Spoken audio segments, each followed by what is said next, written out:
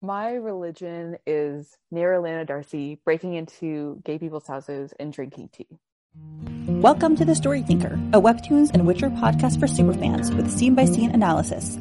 Featuring sharp co-hosts for a fuller picture, we dive deep into character psychology, relationships, and theories. We'd love it if you could like, subscribe, comment, and rate us on all podcast platforms and social media. For bonus content, you can support The Story Thinker on Patreon. Let's begin. Hi, everyone, and welcome to episode 8. I was going to say 18, but it's 118 of Purple Hyacinth, Valuable Visitor. And today we are here with Fwoot and Joy. Hello. Hello.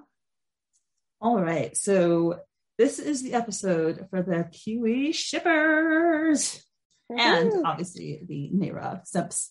But yeah, she comes in at the end like she always does and steals the entire show. And it has to be like the 4th time she's done it, I'm pretty sure. Soph and I probably like giving her that role and making her Miss Drama, dramatic entrance. Yeah, and she is so good at it too. Well, we will do our simping in the appropriate time. Meanwhile, we open up with the APT, and it is, you already see right away that it's dark outside. The windows are dark. There's a yellow lamp casting a nice glow on Will's desk. He's on the phone. He's writing notes. And there's this massive stack of papers, which is unsurprising. He has his suit jacket in the back because you can tell like it's been a long day. And he says, yes, thank you, sir. Shuts the phone, scribbles, closes the file. He looks up at the clock. It is 9 p.m., which is very, very late. It is currently 9:36 p.m. where we are. And I would be pissed if I was still in the office. And he says, it's already 9. It's been a long day. And we see him walking through the hallway. And I was like, okay, there's going to be like just Will. He's pulling the late shift. But no, there's tons of people in the office. And then I remembered, oh, this is due to like the overtime that they all have to work. Mm-hmm. So yeah, a ton of people in the office. And then there's this gentleman. He seems ordinary looking, but I was like, is he drawn with enough detail to like warrant, is he a character? Is he just a side piece? He's like, evening, Lieutenant Hawks, working late, but he has a name. His name is Officer Jefferson. He says, Officer Jefferson, I was just finishing some stuff, heading off now. Keep up the good work. Bye. Try. Everything's been so hectic. Do you guys think this Officer Jefferson is important or just a side character? I think side character, but also like, because I think Purple Hyacinth is introducing a lot of new characters. So I don't think a lot of them are going to be super important. So I think this Jefferson is just some like office banter, like office interaction, just to make it feel a bit more like homely. Mm. Yep. And he looks friendly. Which he looks sweet. He reminds me of Harvey. I know, right? It's for all. I mean, Harvey turned out probably still to be okay, but I'm like, you look too nice. What's wrong with you?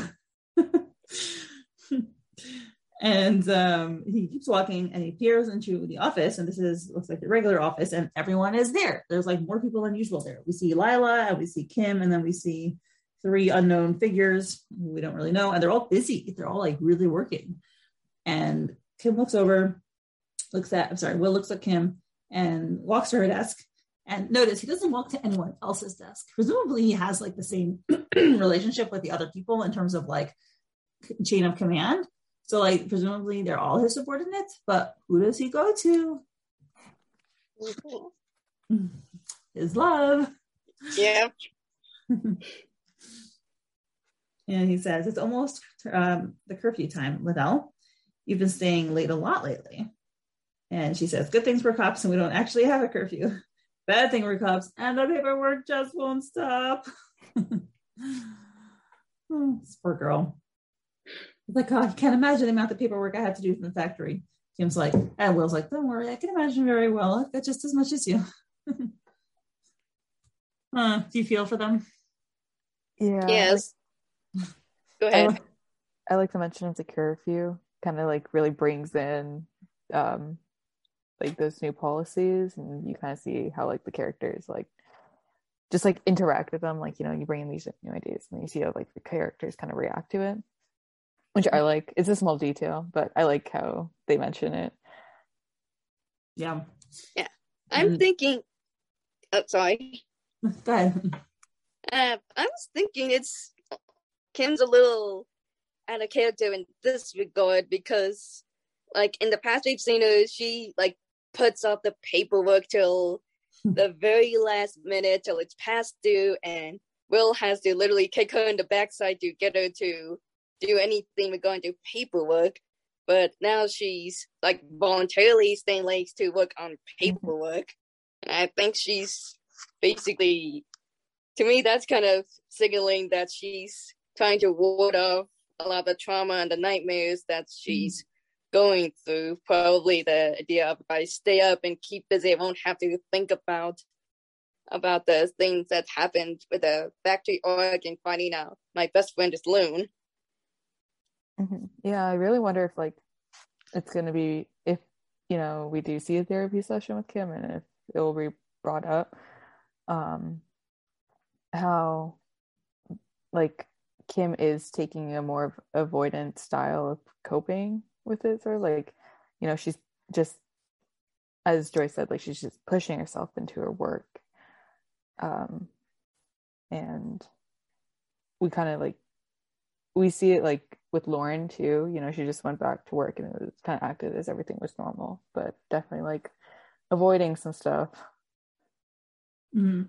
Yeah, I like that interpretation. I just saw it as her trying to be better, which, if you remember, the last time she was in the office, it was like sometime, season 2, she was doing paperwork and, Will was like, oh my gosh, what are you doing? And he was surprised. So I just saw it as like a sign of her changing, that she's trying to impress him or whatever. But yeah, that's a good interpretation. But they're staying like crazy late because she says, so I'm staying late to finish them as quickly as I can so I can be free tomorrow. Oh, never mind. Okay. I thought she was talking about something else. But in any case, and she says, there's a newly opened restaurant down our street and my parents want to try it out, which is nice that she, has a good relationship with her parents, clearly, that she's, going to restaurants with them. She's excited about it. Because, I can't see Will and Stefan going out and hanging out at a restaurant. I love Kim's relationship with her parents. We have like 2 panels of them from like episode 87, but it's like so sweet and it's like genuinely healthy, and I'm waiting for the Liddells to take William in so he can also know what it's like to have a healthy family dynamic. I know, he needs it, poor fellow. And she goes, there was freshly pressed watermelon juice on the menu, William. Freshly pressed watermelon juice. Of course. Okay, so who would have thought there was a market for watermelon juice? I would love to know that. I'm wondering where they're getting like all of this watermelon in like February. It's more of a summer fruit, but I call it. Very good point. Yeah. And she's like, my butt cheeks are not getting up from this chair until this file is done. And Will, I did not think he would respond like this, but he said, I'm afraid your butt cheeks will disintegrate before that. I'm shocked that he said butt cheeks. He's like so dignified. He'd probably like, yeah, I thought Will would be the one to like self-censor himself and I mean, but like also he's the one, he's like that for a while. I don't know if he still is, but for a while he was the character with the most like F bombs, so I don't know. Will, like, he acts proper, but his mouth says otherwise. This also shows. Sorry, go ahead. That's right. He could be like, how some people, when they have dry humor, they will sometimes repeat what the other person has said word for word, and like without much inflection. And like that is a part of dry humor, so that might be some of his humor coming out. Yeah, I think he's flirting with her. I really do think he is. This and the next couple stuff he does, he's never been this way before. This is flirtation, plain and simple. I just saw it as him looking out for Kim the way she was looking out for him. That too. Yeah, that too. In I think episode like some of the early 60 episodes, 63 I think.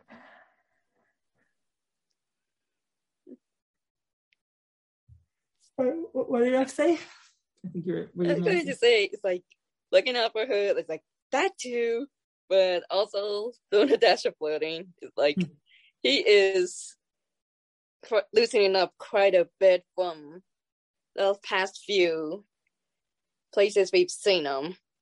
Mm-hmm. And that is good. And yeah, what he does next, I'm shocked. He picks her up by the collar, which I never thought he would voluntarily touch her like that. And he says, if you want them to live to fight another day, you need to take a break too. It's like he picks her up from the Sorry, go ahead. It's like if she's a cat, you know, and you pick cats up from the scruff of their neck. He's doing that with her collar. Yep. And she slaps his cheeks. She's like, I don't need my butt. And he's like, squished. I need the juice. So if you care about my butt so much, help me, almighty Lieutenant Hawks. And he's like, all right. Or more accurately, all right. Oh, just stop doing that with my face. And everyone's looking at them. And it is so cute. That is total flirting. Sorry.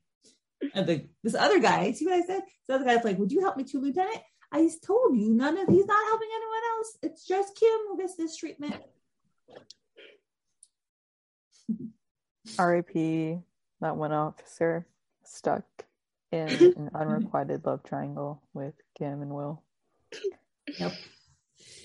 So 3 hours later, which means midnight, and there's like literally everyone still in the office, which is insane. It's like crazy hours. Kim slams down paper, gets up at the front of the desk, says, we're finally done. See, that's why you should do the paperwork. It's much faster when it's done by you. And he has this skeptical look and he's like, nice try, Kim. Also, get down. You're disturbing the others. She's like, I have office productivity at heart, unlike you. And Will smiles. He has a smile on his face. Oh, he likes her. He just does. Yeah. He makes him laugh. I was so happy to see that smile because this poor boy, you know, he doesn't smile enough. Okay, I see I'm the only Will simp around here. I don't know. Yeah, I like it. I'm sorry. I'm not particularly vocal with my sipping, so I keep my sipping on the inside. I prefer his future fiance. The arranged future fiance. Well, yeah, let's hope it's not his actual fiance. His father Hope's fiance. And she's like, it got late, please go get some sleep before tomorrow. We've been up since 6 a.m. Oh my goodness gracious, 6 to midnight. It's ridiculous. And Kim's like, by the time I get home, I'll have just enough time left to take a quick nap and get back here. Might as well put an all-nighter and get ahead in some files. Like, what happened to her watermelon plan? I don't know. Yeah, I wondered about that when I read that too. It's like, okay, so was the restaurant and the watermelon thing just an excuse for her to stay late, or did she forget about that? Or maybe she figures, okay, I can go home, catch a few Z's, and cram in some more work before we go out, because it's likely they probably have a set time that they're probably going to go out for, like either lunch or dinner. So it's likely she's trying to squeeze in work before that time. Mm-hmm. Yeah, and it's like, besides, I got my trusty sidekick with me, and it's her coffee mug, and it says on it, tears of my paper proofreaders, which we know Sofinef's logo on bottom says tears of my readers, but now it's tears of my paper proofreaders. I'm pretty sure they also sell tears of my readers mug. So I'm going to say, I used to be a writing tutor when I was in college, and I will tell you, the tears are real when you're reading other people's work, and it's like, oh no, basic grammar, people. I actually edited for years, so I've definitely done my share of proofreading, but I like it. I enjoyed it. That's why I did it. And she's like, ready to keep you up all night. Wink. She's cute. And he's like, well, okay, I was blushing when he said this, because he says, well, I know a place not too far from here where you could actually spend the night with someone else just as available for you. Okay, what did you guys think when you read this? Yeah, my very first thought was, wait, is he actually gonna be bored enough to like invite her to his place? Is he that close? Or like this is like very unreal like to be even offering. Our first genuine proposition, like Kieran's fake proposition. Well, I posit Kieran's half fake, half real propositions, but like, Fwoot, were you simping? No, I wasn't. Maybe if Bella said it. Yeah, that's because you know like, who's went in there. It flew over my head when I first read it, and I had to go back and be like, wait a minute. I think he knows what he's doing, though. He has that little smirk on his face. I think he knows, which is also a sign that, like, he's teasing her and he's growing closer to her and he's relaxing around her. These are things he would not have done several months ago. Yeah, definitely. It's like, I think we've seen a lot more playful sides of him, and I think a lot of it does have to do with him having the shared experience with Kim of watching Lauren go up in flames and then finding out, oh no, she didn't die, she was Loon, and like a lot of like their trials I think have brought them even closer together. Yeah, I agree. And Kim is like, what? She looks, and I think she has a little soft look on her face because I do think that she is intrigued by that. You know, I don't know if, I think they're both oblivious. Like, I don't think they care for each other. I think they are growing closer, but I don't think they think about each other romantically just yet. But maybe it's like underneath somewhere. What do you guys think? Yeah, I don't think Kiwi are really at like, oh yeah, I recognize that I have romantic feelings for you, or I even do have like romantic feelings for you. Like, I think they're still like, you know, they're really just in that kind of comfortable friendship phase right now. It's not super comfortable because they're still reeling from believing their best friend got blown up, but it's like, you know, it's getting there, right? And I think this season is really gonna build on that friendship more and really see like the platonicness of that relationship, and then maybe closer to the end of the season it's gonna really go like, oh, maybe I do like you more than friends. Yeah, I hope so. I hope at some point there'll be a romance section because it's leading up, and yeah. And he answers, he's like, the infirmary bed. Thank you. And Kim is like shocked. She looks up and then she explodes in laughter, and she's like, ha ha ha ha ha. She literally had tears out of her eyes. She just cannot stop laughing. She is all over the place, like kneeling down on the desk in many positions, and she just like is on the floor literally laughing, and the whole office is like staring at her. So clearly she has like reached that overtired point where she's like, she's gone. Yeah. Especially since when I first saw that punchline, I was like, oh, okay, like my instinct was grown. It's a grown joke. It's not laugh out loud and roll on the ground joke. Yep. But yeah, she is a goner. So Will grabs her arm. She's like, okay, I think you really need to sleep. Let's get you to lie down. And Joy, you can take over. Okay, so now he's dragging her through the hall and he's apologizing to all these different people as he's passing. Sorry. And in between that, Kim is going hysterical and she's saying, was that a joke? Did you just joke? This is the first time I've heard you joke. And that's actually kind of interesting because she, I think it really is showing a little more how much they're loosening up, but I think she's also starting to see this other side of him as well. That he does actually have a sense of humor. But anyway, and so Officer Jefferson says, Lieutenant Hawks, you're still here? And he's still here too. Yep. And so Will just says Officer Jefferson and nods in his direction. And Kim, with tears in her eyes says, OMG, I have to tell Lauren about this. Will, get me the phone. And yeah, she's really losing it at this point. And so they switch to scene, and they're in the infirmary now. And then someone, I think it's Kim, says, "At least the protest went well yesterday. There were no outbursts. We didn't need to intervene." And Will replies, "Yeah, that's good. Sorry for leaving the patrol in your charge yesterday." I have to say, like, the very fact that he's sitting down with her while she's lying on the bed, that's some intimacy right there.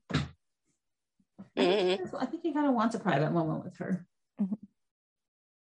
I think, like, Mindy, like, he wants to be able to talk to her, you know, because given everything that they've gone through, they have been, like, they have become definitely closer together, and it's like, you know, they don't, because of what they've experienced together, it's not like they really have that same relationship with other people. Like, you know, Will's not going to be telling Officer Jefferson about Raphael, but, you know, Kim, he's probably more likely to open up about it. And especially, like, the factory arc, a very big trauma bonding moment for Kim and Will. It's I think it just makes it easier for them to talk to each other about these sort of things, because, you know, they're kind of like the only ones who really understand what it's like. And so having that sort of like shared experience is really just playing a factor in how they interact with each other.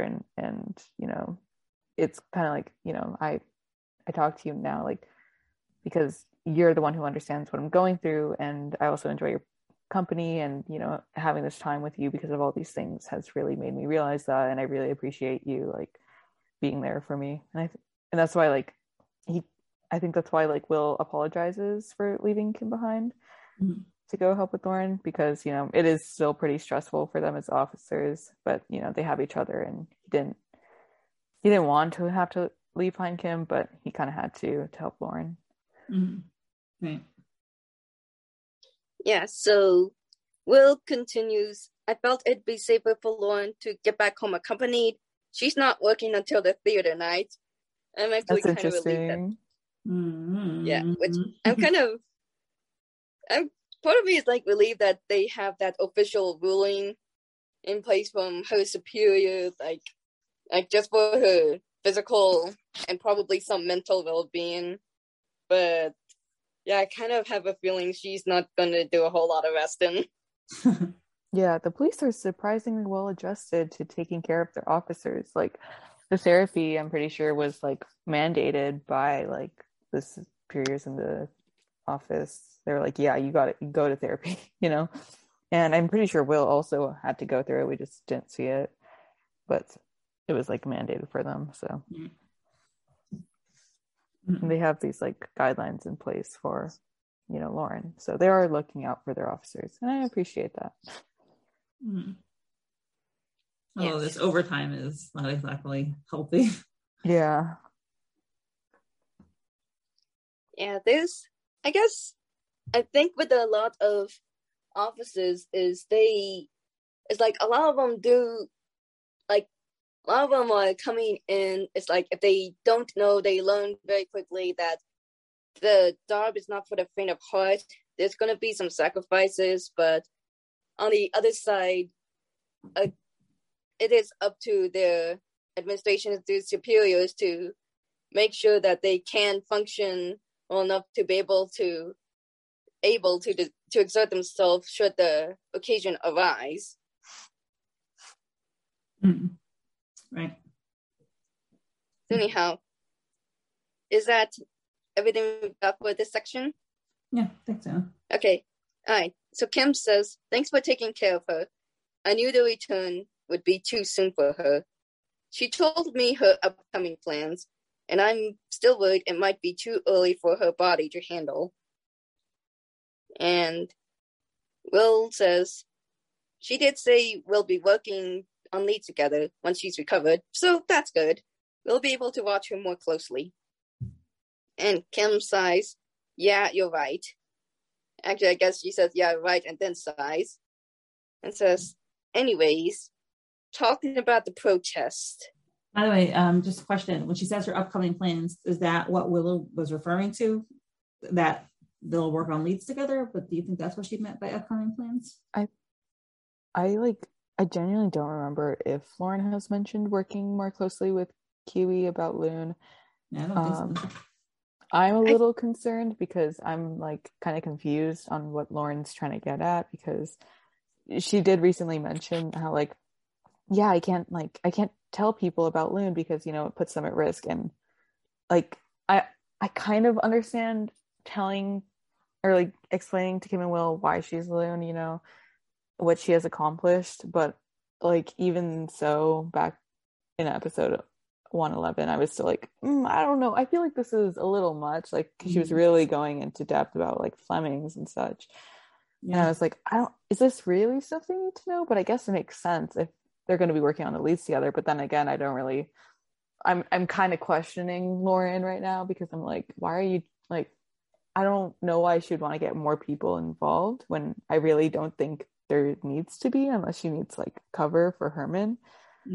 Because like she's just setting herself up with liabilities, and you know, more people in on Loon, more people, it's more likely that they're going to get found out, more people that she's responsible for who could get hurt, and you know, especially like if now that Kim and Will actually do know something, if the Phantom Scythe catches on, then she and Kieran won't be the only targets. Kim and Will will also be like heavily affected by it.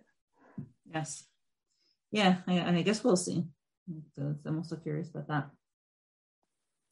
Yeah, my thought was there probably is some behind the scenes conversation that they had that we as the audience haven't been privy to, because we kind of like the last good chunk of chapters we have really not seen high nor hair of Lauren, so it's been pretty much focused on the other characters and their thoughts and feelings following the factory arc, and how they're reacting to the leader warming up the plan and keeping an eye on the seventh apostle, all that kind of stuff. So I think there's a lot more story going on here than what we're seeing. Yeah. And I think I like how this is like definitely some foreshadowing for Eclipse, which is, you know, that very popular theory that Kiwi and Loki are eventually going to team up together and kick ass. So that gets me excited, but I am just slightly concerned for Lauren. I'm like, girl, think this through, especially with the betrayal prediction. I don't know if she's thought about it. I can't remember if she's thought about it recently, but I'm like, Lauren, the more people you let in on this, you're setting yourself up. Just be careful. Yeah. I kind of wondered though if some of that isn't like completely rational. It's like I think a lot of it is more the emotional, even if she would rationally know. Right. Like she initially planned on keeping them out anyways, but then pretty much everyone who knows her more or less figured it out anyways. So I think a lot of it is she felt like she owed them some explanation, and then it's kind of like once she started, it's almost like you can't stop. So that's a good point. Anyhow, so I'm sorry, are you good to go on then? Yeah. All right. So Kim says, anyway, talking about the protest, you know, I can't help but think they're right. Part of me wanted to support the protest. And Will says, yeah? And Kim replies, my family's middle class, so we get by, but it's because we're among the lucky ones. Some things definitely should change. And even though the Phantom Scythe's always been our enemy, some of their points are right, despite using the very wrong methods. And Will says, yeah, I see what you mean. I'm not blind to the outrageous privileges associated with our title. While children die starving on the South Shore, some things do need to change. I just hope the protests won't incite more violence. So, I'm sorry. Does anyone else have thoughts about this section? It's nice to hear them talk about, you know, the political, social, topics. That's obviously a very important part of this comic, and we've been talking about it. So it's nice to hear the main characters have some, self-awareness. Mm-hmm. I'm just going to say, I don't think middle class was a term that they really used in early 1900s, but that's okay because it's not necessarily historically accurate. It's pretty contemporary, so. I mean, Kieran and Bella were quoting Barbie, so. Yes. But I think it's great that that they're thinking about it and talking about it, and I think what she said about the Phantom Scythe is just very succinctly put. Like, they have good points, but they're using like terrorism, which means killing innocent people, to make them. So yeah, and I really think that the fact that the scythe is using this very extreme method is like, I have, especially as we learn more about the leader, I am really less and less inclined to believe that they actually are about social change, and they're like, definitely the leader isn't, but yeah. So anyhow, I really like how Kim acknowledges these very relevant issues in the comic, because it has been a while since these topics were brought up. I think like the last time they were like super seriously talked about was probably like episode 86, not 86, 68. There we go. And that was between Lauren and Kieran, and so we haven't actually seen Kim and Will really like even go near this sort of topic. Mm-hmm. And I find it really cool that they are doing that, because there has been a lot of speculation about how Kim feels about it, how Will feels about it, and a lot of that speculation, especially pertaining to Kim, just lines up perfectly with like what Kim was saying here, that we know that Kim is middle class. We think that she'd probably like sort of understand those what the Phantom Scythe claims to be fighting for, because like Lauren is completely oblivious to it when like Kieran talks to her, and I do wonder, like, do Kim and Will acknowledge their role in it, like, because they are police officers. And I do remember I did talk to some people before about, like, over the hiatus we were talking about how Lauren hasn't really ever brought up the issues of police brutality to Kim and Will following her experiences in episode 68. And like, I wonder like how police brutality will play into Kim and Will and how they see themselves, because they definitely do take on a more sympathetic approach here, but they don't acknowledge that they themselves are part of the issue, but because they are part of a system. And it's not them as individuals that are the issue, it's just their system, and how they as police officers do actively enforce and maintain that system.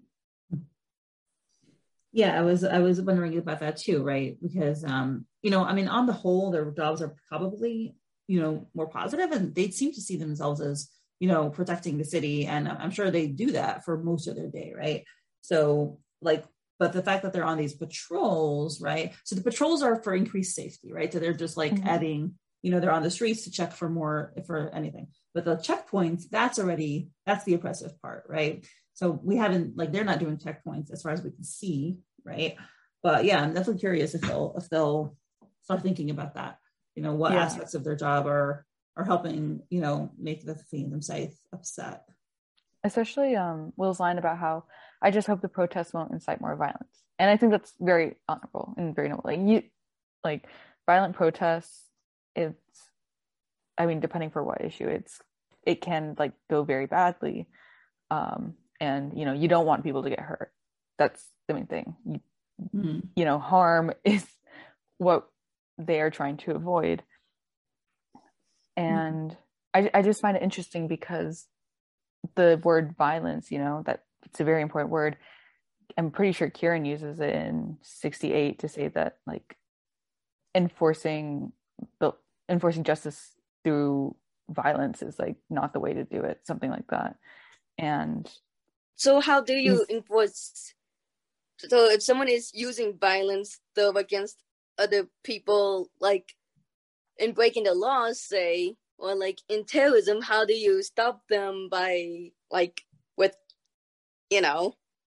well, my point Like is that's that kind of my, I guess, kind of my issue with like having a straight up no, absolutely no violence, like pacifist kind of approach is that there are some situations and some people that are just that literally just stopping them, and sometimes stopping them with the same amount of violence is the only way to ensure safety for the most people involved. I mean, we live in a fallen world. Like, there's always going to be casualties, and a lot of innocent people do get hurt, are going to get hurt. But sometimes you do have to just do what is necessary for the safety of others, to lessen the damage, so to speak. yeah, that's absolutely true. But I think what Kieran's point is that the police force is a system that enforces justice through violence, like very much generally. And the points that line sort of calls to that we've seen in the past are when Lauren smashes like stake against the mirror, and when Lauren and Will pull a gun out on that thief. And yeah, violence and, weapons are definitely something that are used to protect other people, and they are necessary for some situations. But Kieran's point was that not all situations require violence. However, the police force still use violence, or they still use more violent methods. And it was definitely supposed to be a commentary on, our own systems in real life. And I don't think that we've seen so much of that in this, like in the panels that we've like had. Right now, we're not. Right now, I wouldn't say that this is real life commentary, but I think 68, just given like the time it was published and around when it was written, with a lot of the world events that were going on around the time, because it was published in late 2020, so there were a lot of protests that summer, especially around police brutality. And the violence that police use. I think it was sort of like supposed to lean into those ideas and lean into a lot of what the world had been going through at the time.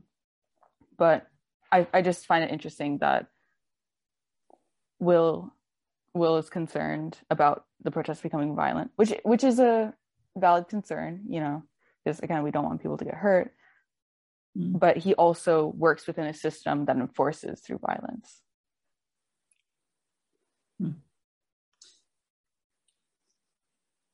Anyway, I think what he says next is really interesting. I'm happy that there's a lot to discuss there. So if you want to read those panels.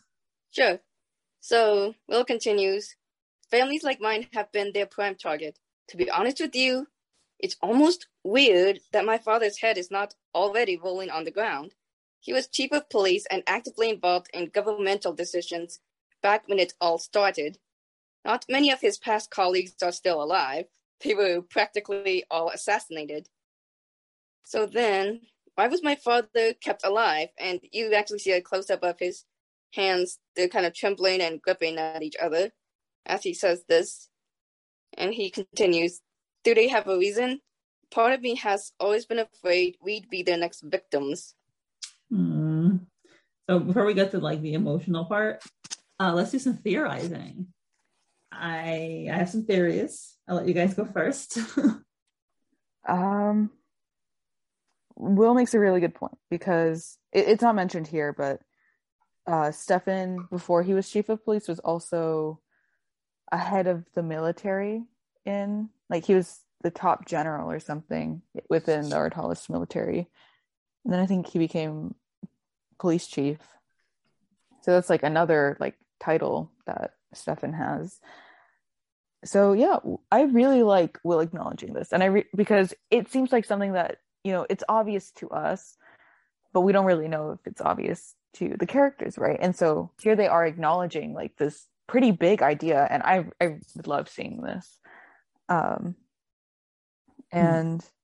I'm not like a huge supporter of this, of like the leader's Stefan theory, because like Stefan actively benefits from the systems, and he hasn't really been portrayed as a character who matches up with the morality of the leader and the ideals of the leader. So that kind of like holds me back. But one of my close friends, Charles, last night posted a theory that Stefan is in fact the leader, and that's why, that kind of keeps him protected, him and his family protected.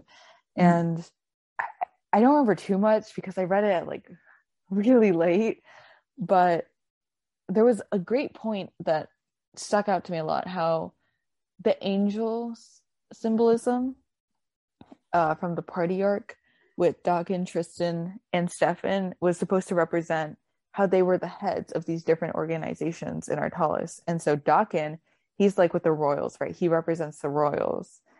Tristan, he represents the cops, right? And then Stefan represents the Phantom Scythe. And he's the top of the Phantom Scythe. And that, I was like, oh my God, you big brain. There's definitely some more points, so I'll go find them, and you guys, I'd love to hear what you guys think. No, I think it's kind of stretching it to say Stefan is a leader, because like all the points above that you mentioned, Fwoot,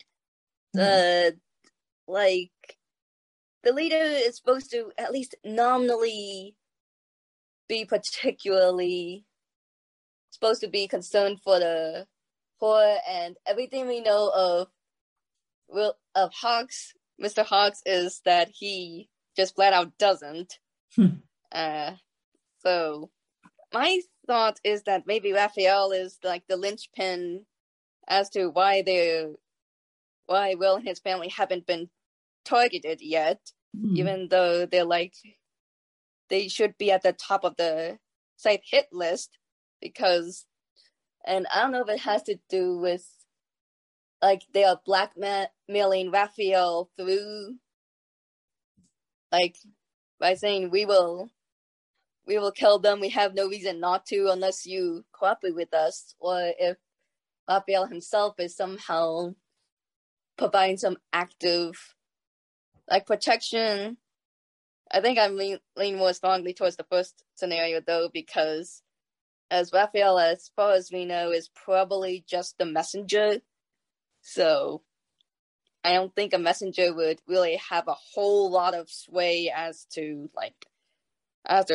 who gets certain protections and who's not. I like that theory. I didn't think Stefan was necessarily the leader, but I thought he might be one of the apostles. Same. Because like he hasn't been killed yet, and then we know from last couple episodes that at least some of the PS are nobility.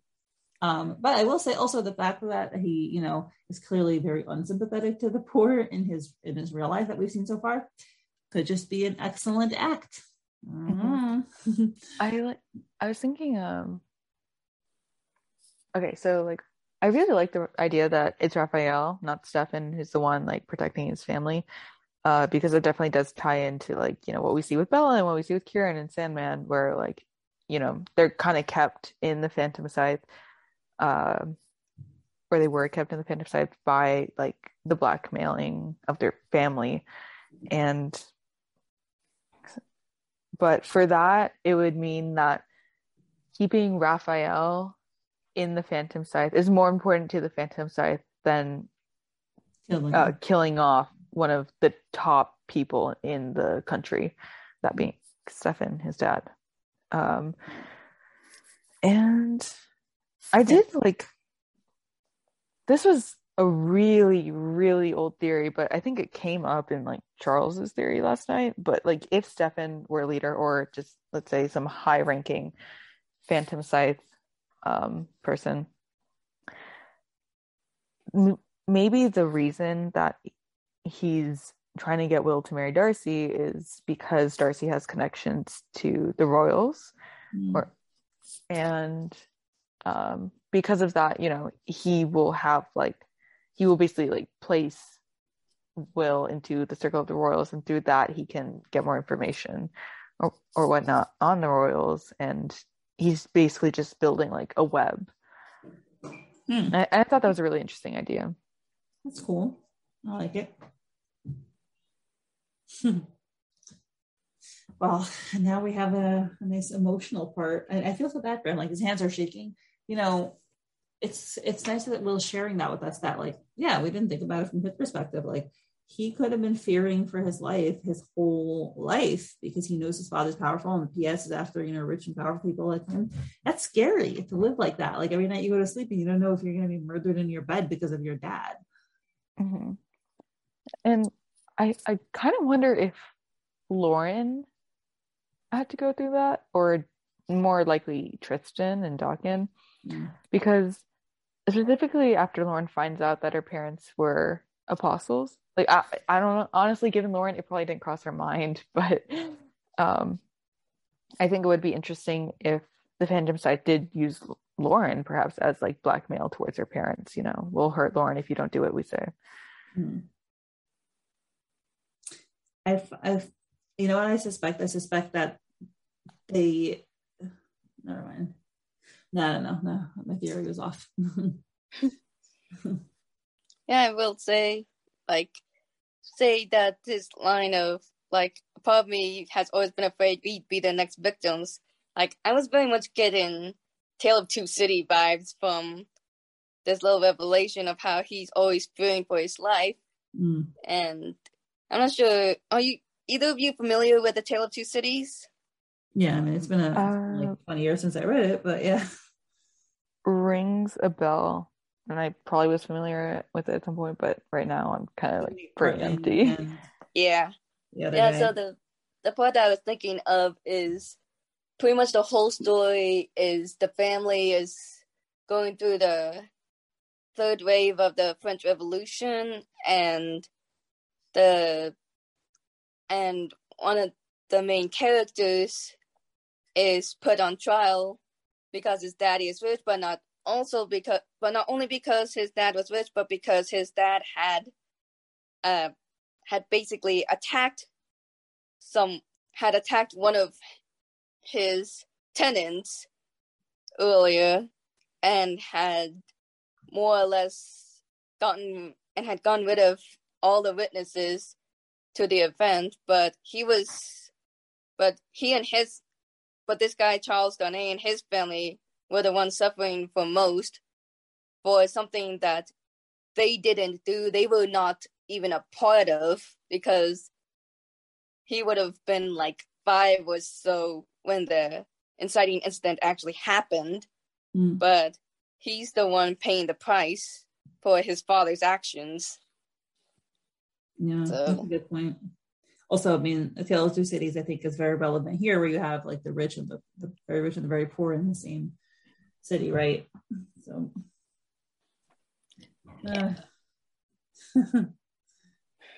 Okay.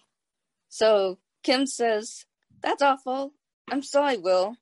I didn't mean to." And Will cuts it off with, "It's okay. I think I'm more afraid the ATST will repeat itself again." More trauma. Poor boy. I know. It's like he's already been through and seen so much, like, and a lot of the violence with being a police officer, he's definitely had to be on call every time there's like a purple hyacinth murder or something like that. And so he's probably seen a lot more as well. And yeah. So there's a small moment where Kim is just kindly looking at Will, and you get a close-up of Will's sad eyes. And then Kim asks, "Will you..." She's looking at him with a lot of sympathy. She's very sympathetic. Mm-hmm. So Kim asks, "Were you friends with Dylan too?" And Will says, "Yes. Well, not as much as Lauren. My father didn't really allow me to befriend him too much, but he was one of my only friends at the time." My heart. I know. It's like, I think it's kind of interesting that Kim actually thinks to connect the dots with the, like when he mentions the ATST, and that one was actually a very specific event, and she knows that Lauren, their mutual friend, has kind of been angsting over what happened with Dylan and that incident. So she's kind of piecing together, wait a minute, if they were mutual friends, it's likely Will would have known Dylan as well. Right. And honestly, a little bit more of Will's background is like, I begin to think he only has like the two friends. I know, that's odd. Because he does say he was one of my only friends. So, and we do know that he has a picture of him and Dylan and Lauren. So I really think those, like, he must have had a very lonely childhood. Like, I think maybe his mom and his older brother might have been the only other people to like truly love him in that point, but like beyond all that, Poor guy. Yeah. So Kim says, I see. And Will continues. She never accepted his death. I did, and it's the only reason I've been able to move on. Only too soon, it seems. I keep thinking that if we had searched further that day, and then we had that flashback where he's telling Lauren, he's gone, Lauren, we have to get away. And Will continues his part in the present day. If we had not given up so quickly, maybe we would have been able to find him. Aw, that's sad. What do you think? Do you think so? Or do you, I mean, well, we have our theory suspicions about Dylan was kidnapped, but I think like I want to say that like I think I really like Kim asking about Dylan. Not Dylan. Yes, I really like Kim asking about Dylan because she's like the only one of the Lauren Will Kim trio to not have known Dylan, and I wonder like how that was like for Kim because she only really entered that dynamic like 2 or 3 years ago, and so she like Will and Lauren knew each other for much longer, and so it must have been like a bit weird for Kim because the two have so much history together, and like I had a horrible thought just now. I was like, oh my God, what if like Kim is just Dylan's replacement or something? But I like how Kim's learning more about Dylan. Like that's cool to me because she was the one who didn't know him.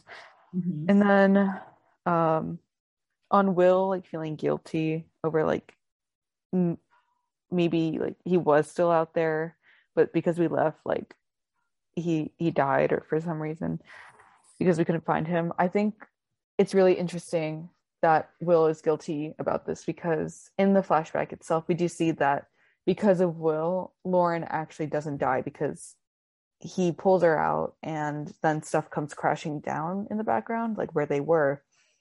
And Will probably didn't realize it, but he saved Lauren's life in that moment. You know, if they had stayed out there, then they both would have gotten hurt and probably died.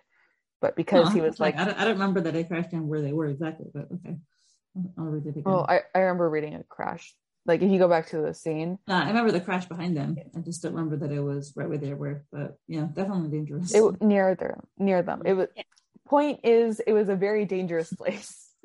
And so because he pulled Lauren out, they both survived. And ultimately that, in my opinion, was more important in that situation because they knew where each other were. They knew that they had an opportunity to get out, and you know they were kids that they had to prioritize their own safety first. Yep, concur. Yeah, I think it's like interesting that we almost see the humanness though, that he's like he occasionally looks back and he has some regret about not, like, I think it's very human to second guess your past decisions, like especially for something like this, where it's like you almost feel like you have to choose between saving yourself or saving someone else, and and it almost feels like every decision you make is somehow going to be the wrong one, but also the right one. So, yeah, very interesting how human this is all going. And I don't know if you're hearing this, but I am getting a ton of notifications on my thing. Don't worry, we can't hear it. Okay, good. All right. So there's a pause, and Kim says, "You must have been terrified the night at the factory." And Will kind of looks at her with, I believe, slight astonishment. And she says, "It's as if everything happened." That someone is acknowledging his feelings, because he's always used to acknowledging other people's feelings and listening to other people's feelings. I don't think he ever talks about, or almost never talks about, his own feelings. And to have someone pay attention to that and validate that is just so affirming for him. Mm-hmm. I mean, especially like, not only did Will like just not get a lot of focus by other characters in the factory arc, he just wasn't very present in the factory arc. Like, he was there, but he didn't exactly do much. And so, shining a light on how he felt, especially in 106, after 106, because there was that tiny flashback at the beginning, but it was overall a very much Kim-centered episode where it focused a lot on how Kim was feeling about the factory arc. And now here it is, Will also getting that, affirmation and that concern. And I like seeing it. I like seeing him get acknowledged. Mm-hmm. Yeah. So Kim does a little more acknowledging. "It's as if everything happened all over again, and yet you stood there for me." And then she hugs him and says, "I'm sorry, you didn't have to, but thank you, William." And William pauses, and then he closes his eyes. I guess he's leaning into the hug, and he says, "Always." Oh, Kiwi shippers just got their new catchphrase. This is the best. Oh my gosh. I mean, forget Kiwi shipping. This is just so beautiful and poignant. Your friends and they're there for each other. And William gets some attention and some care and some like affection, and he needs it so desperately, and he accepts it, which is half the battle. And the lighting is like just very warm and comforting in this episode, and you can kind of just like feel what they're going through the lighting. Like, I just want to say the lighting in this episode, so good. The art it's always great, always amazing. Yeah, it is. These two, poor Will, like you even see like the attention to detail, like he's fidgeting with his fingers while before she starts hugging him, which that is just indicative of his anxiety, really. I think it's really nice that Will does have someone that he can open up to about his personal feelings, like, and actually voice them, because I feel like it's sort of different with Lauren because they grew up together. So she can more or less guess how he's feeling in these different circumstances. Like, the closest we've gotten, though, is, like, I think it's the last episode where he was telling her how much watching her die had affected him. But having him talk some more about some of his inner feelings, I think there was a part of him that held back about saying what he feels about Dylan, like, as far as he knows, dying in the ATST, and maybe even his role in that. Like, even, like, yes, we know he wasn't directly responsible, but emotionally he feels somewhat responsible for the fact that Dylan died or had disappeared. And, like, but he doesn't really say any of this part to Lauren because she's already got her own trauma relating with dealing with Dylan's disappearance, possibly death. And so who does he really go to? his brother had run off. His mom, I don't know what the deal is with the mom. We do know at this point she doesn't even remember him because of her dementia. But yeah, I think it's really nice to see all these characters just opening up a lot more about their feelings and having someone to, to voice their feelings and to receive some comfort as well. Yeah. It is. Beautiful. And that line always gorgeous. Well, we're ready for our third section. Dakin and Tristan. Dakistan. I like them. I love my kings. Okay, so we get, honestly, it's becoming a bit of a iconic scene or iconic panel, but we get that one shot of Tristan and Lauren's house, just to key you in, scene change. And we see Dakin in the attic, and he's going through the papers, and it's most likely the Snapdragon files and whatnot. Okay, I just realized in that picture in the house, there's someone on the porch. You see that? Oh my god, what the hell? Leaning over the balcony. Is that supposed to be Lauren? No, I think it's Darcy. Oh, really? Oh my god. That makes sense. I and then Sophie F. You big brains. Oh my god. Damn. I didn't even think of that. I just noticed it. I'm wondering, I was like, oh, that's nice. They reused one of their previous photos where Lauren's staring out the balcony. And I'm like, wait. Wait a minute. No, because now we have to check the previous shots and see what subtle they recycled it. Genius foreshadowing. I'm impressed. I'm very impressed. Okay, so we have Dakin and Tristan in the attic, or we see Tristan first, and he's looking through the papers and files.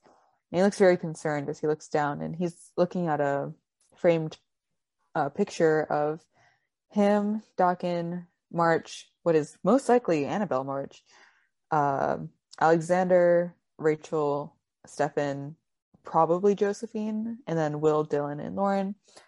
The photo is dated on October 13th, XX13, which is Lauren's birthday. And you can see that Lauren's wearing a little party hat. And she would have been turning 8 right in this photo, if my math is correct. Cute. And he looks just very melancholic and very sad, and he's hunched over. He's on his knees, and Dakin climbs up the ladder, and Dakin sees him and he sighs, and he comes over to Tristan, who's still on his knees, and he kneels down as well. And Tristan says, "I still can't quite believe it. My own brother. For how long?" And I think just given how we've seen Tristan speak to Lauren and how none of it has really come off as a lie in some of the earlier episodes, I think we can safely cross off Tristan from the Phantom suspect list, which is honestly such a relief, because if that man turned out to be Phantom Side, I would be so betrayed. I would take it personally. Yes, I know one person finally who was morally unquestionable as far as we know. Tristan is my healthy father figure, my healthy fictional father figure. If anything bad happens to him, I'm going down with him, Something bad is going to happen to him. Yeah. Well, as we discussed, if Soph and F want to give us real stakes, something bad has to happen to people we care about. Yeah.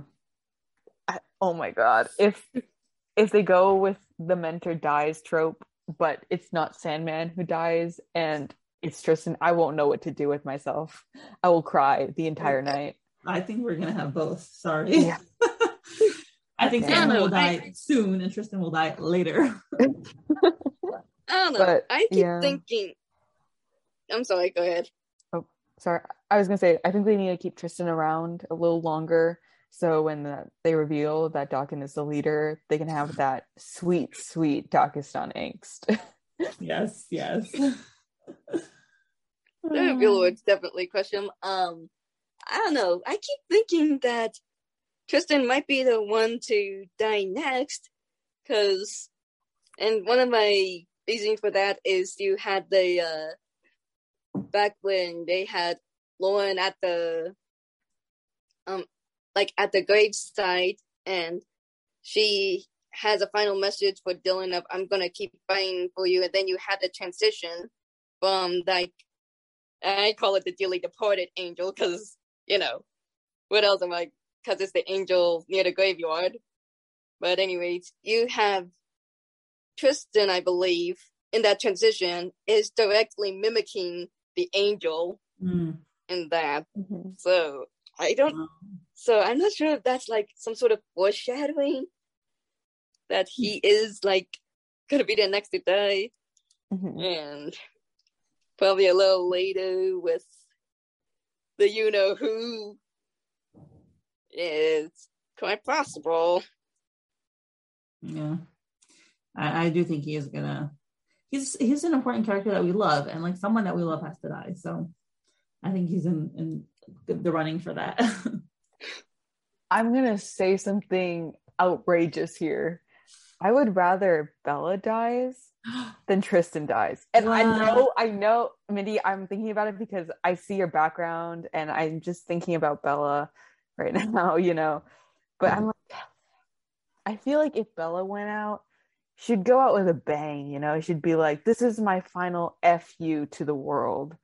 But when Tristan goes, and I'm going to cry really hard for both of them if it happens, but when Tristan goes out, it's going to be tragic. Like, Bella's also going to be tragic, but I feel like she would do it on her own terms, which is true. Girl boss, I guess. I think you're right. And you know what? Honestly, Bella, like, I don't know if she really enjoys her life. I mean, and that sounds like a horrible thing to say, but like, I don't know. I feel like her life was stolen from her. And I don't know if like this is the life that she would choose for herself, really.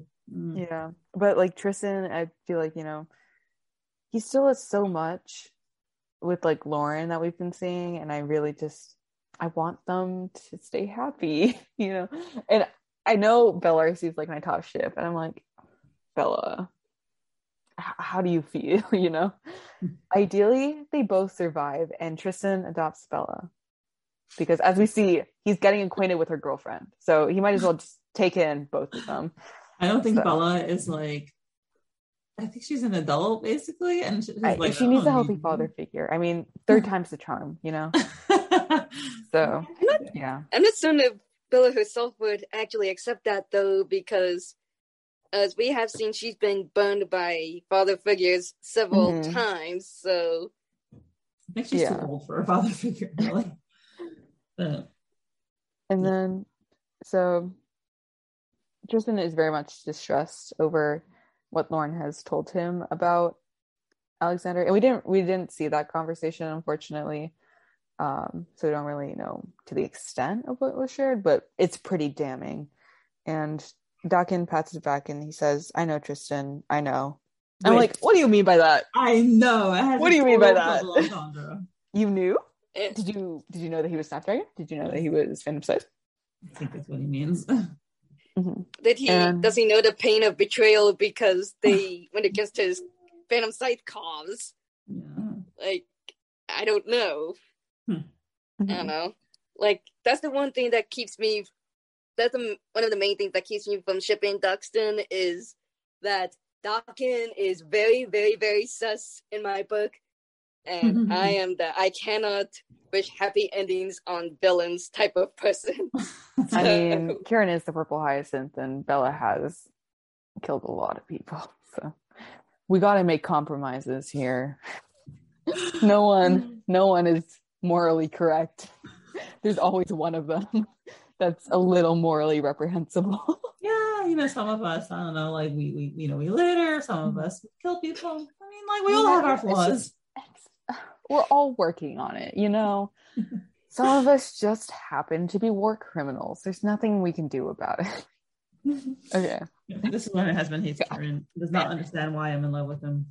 Yeah. Okay. So Tristan says, "I have gone through every single thing we kept from them. Not a trace of their activities." I'm assuming he's talking about Lauren's parents. "I knew they were supporting the Snapdragon back then, but I never thought they were part of it. And then founding members of the Phantom Scythe." And we see the photo.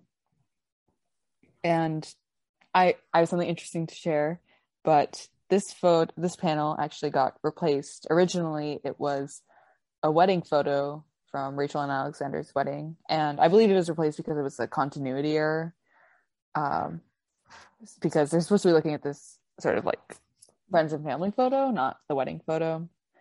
So it did get replaced, but I have screenshots of the original panel because there was a lady on the side of the wedding panel who, by the end of the episode, because we see Darcy there, I was like, hold on, was that Darcy's mom? Like, and because I think there is like some ambiguity to how the Darcys are related to the Sinclairs, but I'll get to that at the end.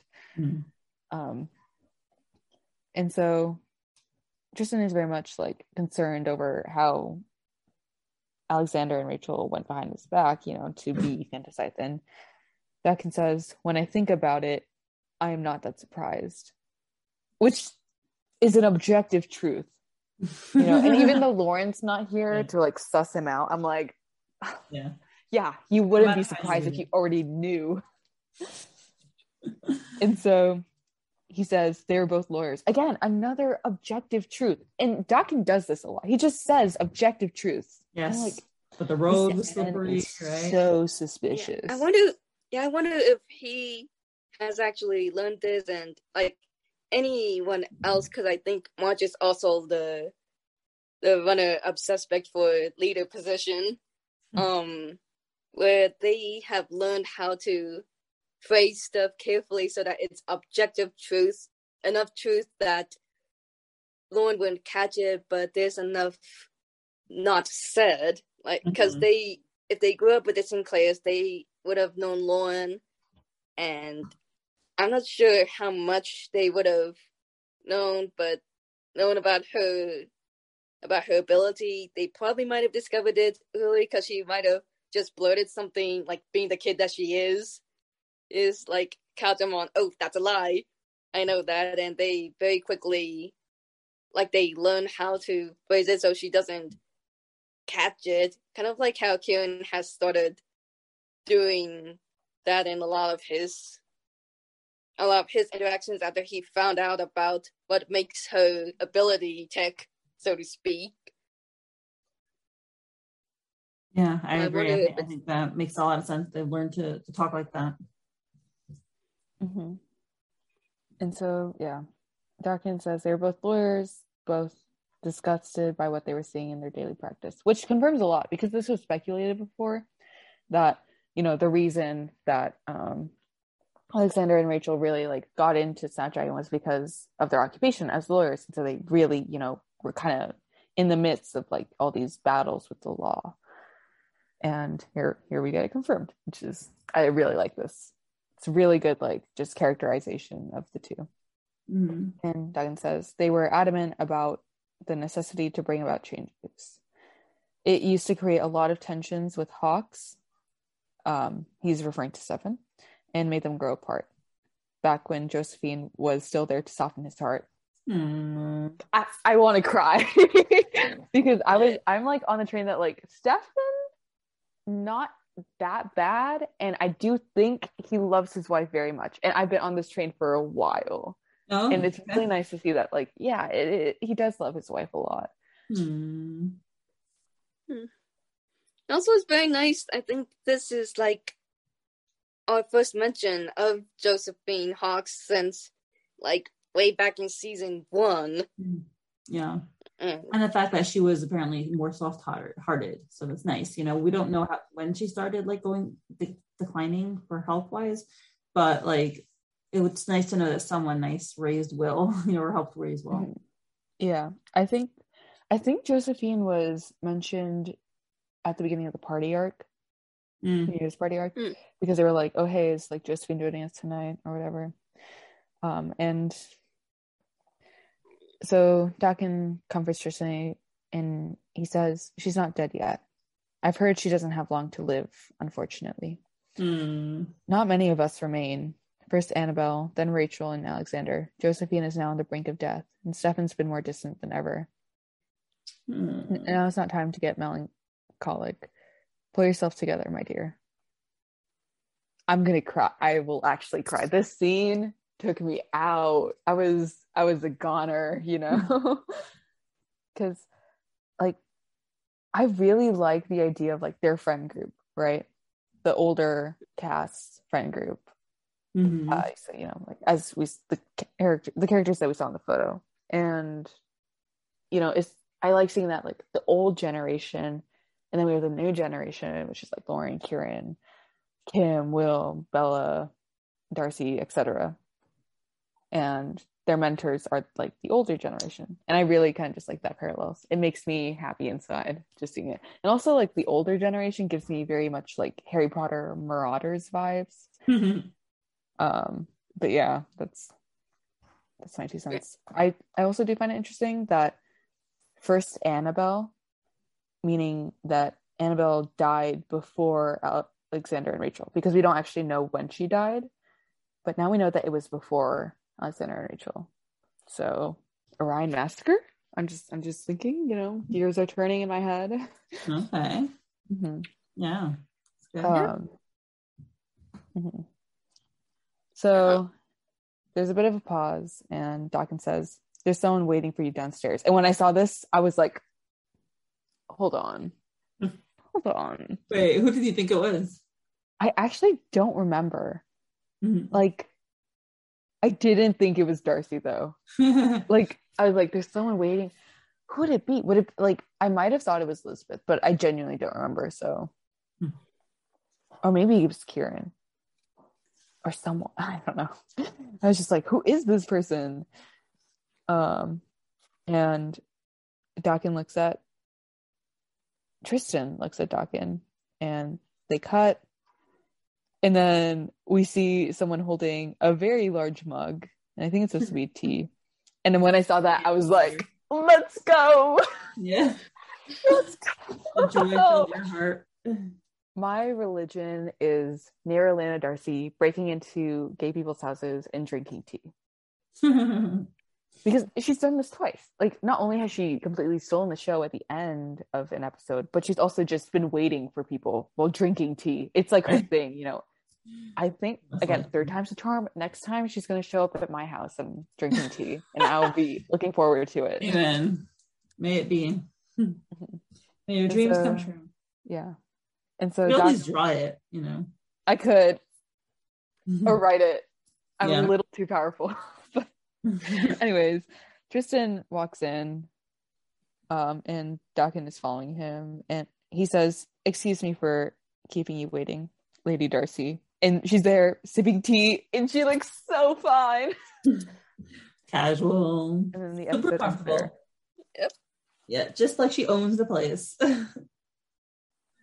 Yeah, she is. So super confident. So I guess one thing I wonder about is, since Tristan did basically, not Tristan, Dawkins had to basically announce her to Tristan, which was, I think, the reason why he came up in the first place, was to tell her. It's like, I don't think it's like a total break-in like it was at the Viper, but there's certainly that parallel where she is like, but she definitely showed up unannounced, I believe, and there's definitely the parallel of her being like not as dressed up. She's dressed down, and her hair is down and wild. Yeah, this is very much like very similar to when she came to Bella's house, like, And they're also the same type of lamp, if I remember correctly. Yeah, so she's very much more relaxed, as Joy said. Her hair is down. Her clothes are much more casual. So this isn't supposed to be like a very like formal meeting. Right. And there, like, I do have some questions, like, why is she here? Why of all people? And it does, as I mentioned earlier, it raises some questions of how she's associated to Tristan and Dawkins, because, she is like from a noble house, but she was invited to their New Year's party, even though like we didn't really know about any relationships between her family and the Sinclairs. But, that wedding panel that got taken out, I was thinking about it, and how like that art exists. It wasn't meant to be in this episode, but it was drawn for it probably had to have been drawn for like a reason, and so an upcoming episode. Yeah. I was thinking that it's going to come in like maybe the next episode, and that the woman who was kind of cut off, who was Rachel's bridesmaid in that panel, because in the panel, I should probably say, like, give it a description of it. In the panel, there's Rachel in a wedding dress, and then there's Alexander next to her, and then slightly behind Alexander, but next to him is Tristan.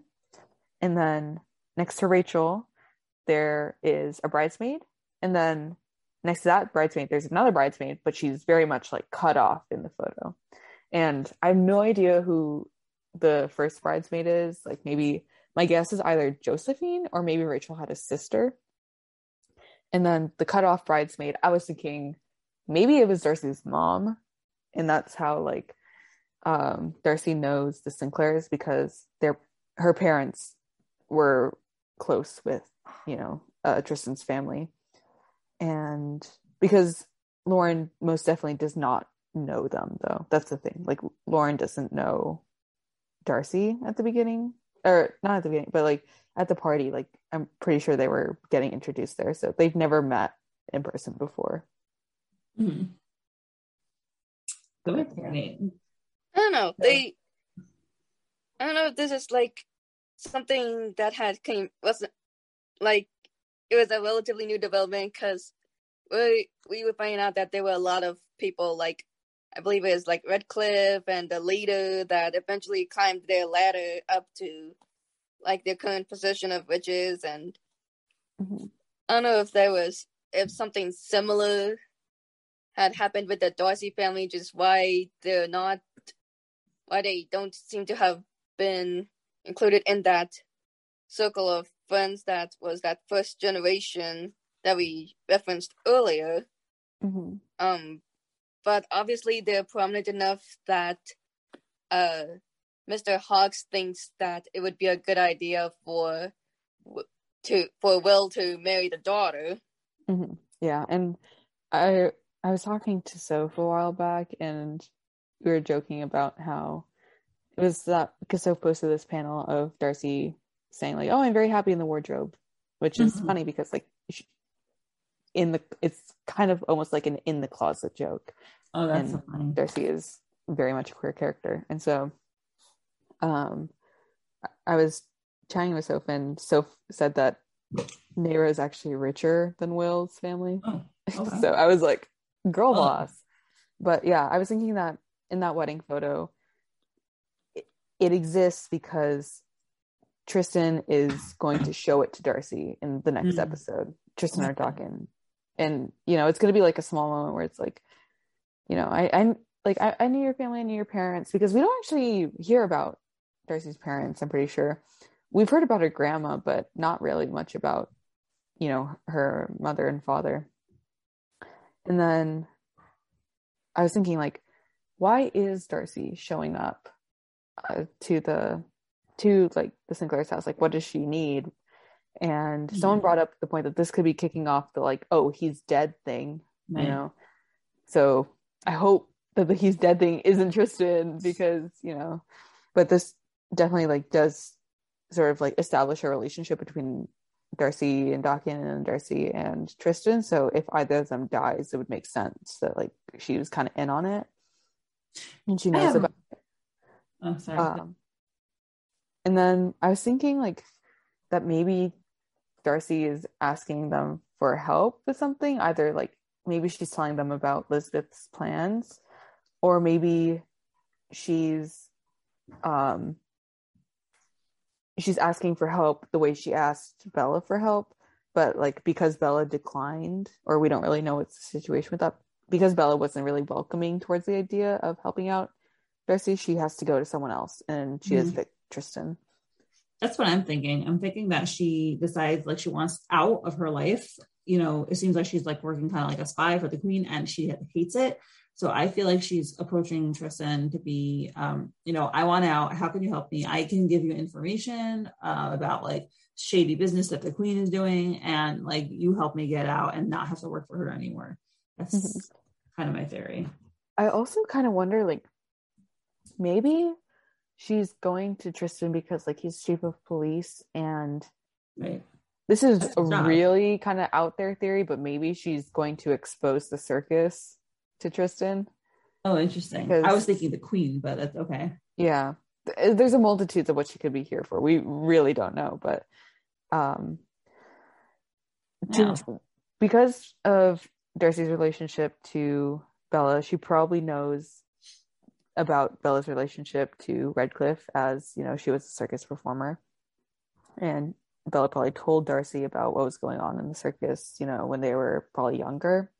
And so if Darcy is aware of like the abuses that went on, and we haven't heard of any abuse though. We don't really know, but it would be like, I think it would be Bella views the circus as like a great thing.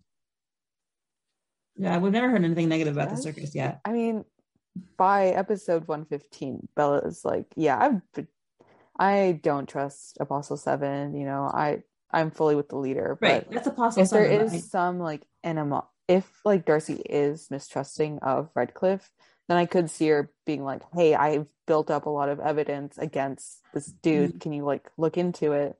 And then by taking down Redcliffe, then it would kind of free Bella, because she in her dreams, right? She's like, oh, this I know, but I'm just saying it could be like Darcy looking out for Bella by like turning in Redcliffe, because Redcliffe is kind of like, we don't know if Darcy knows about the Phantom Scythe stuff, but she does definitely know about the circus.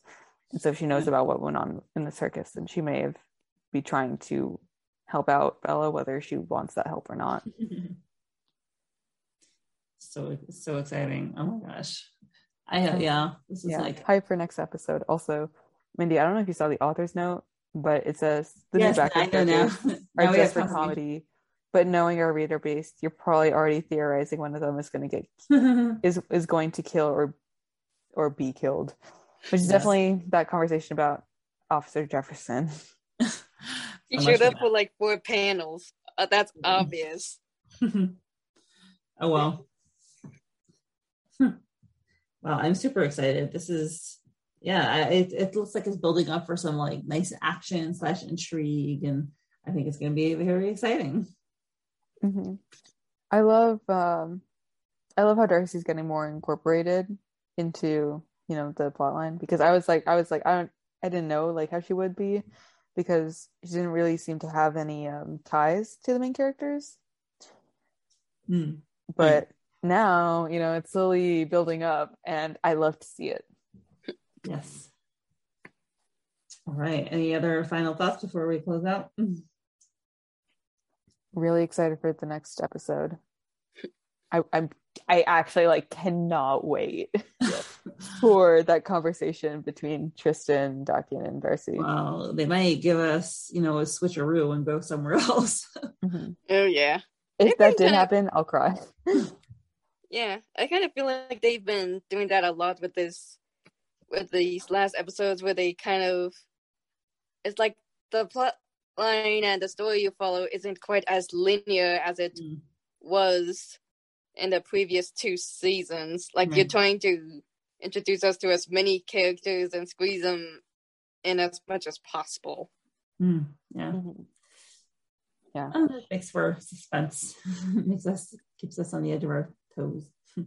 I don't know if this will actually happen, but I have seen a lot of people like debating whether like homophobia is a thing in Ardhalis, and I think if it is, then the next episode would be a neat way to address it, because it could be like a subtle nod for Darcy to like see a same-sex couple, and then be like applied to her own relationship, which I think is neat. That's cool. Yeah. So she could find like comfort in that, Doc and Tristan, it's working out.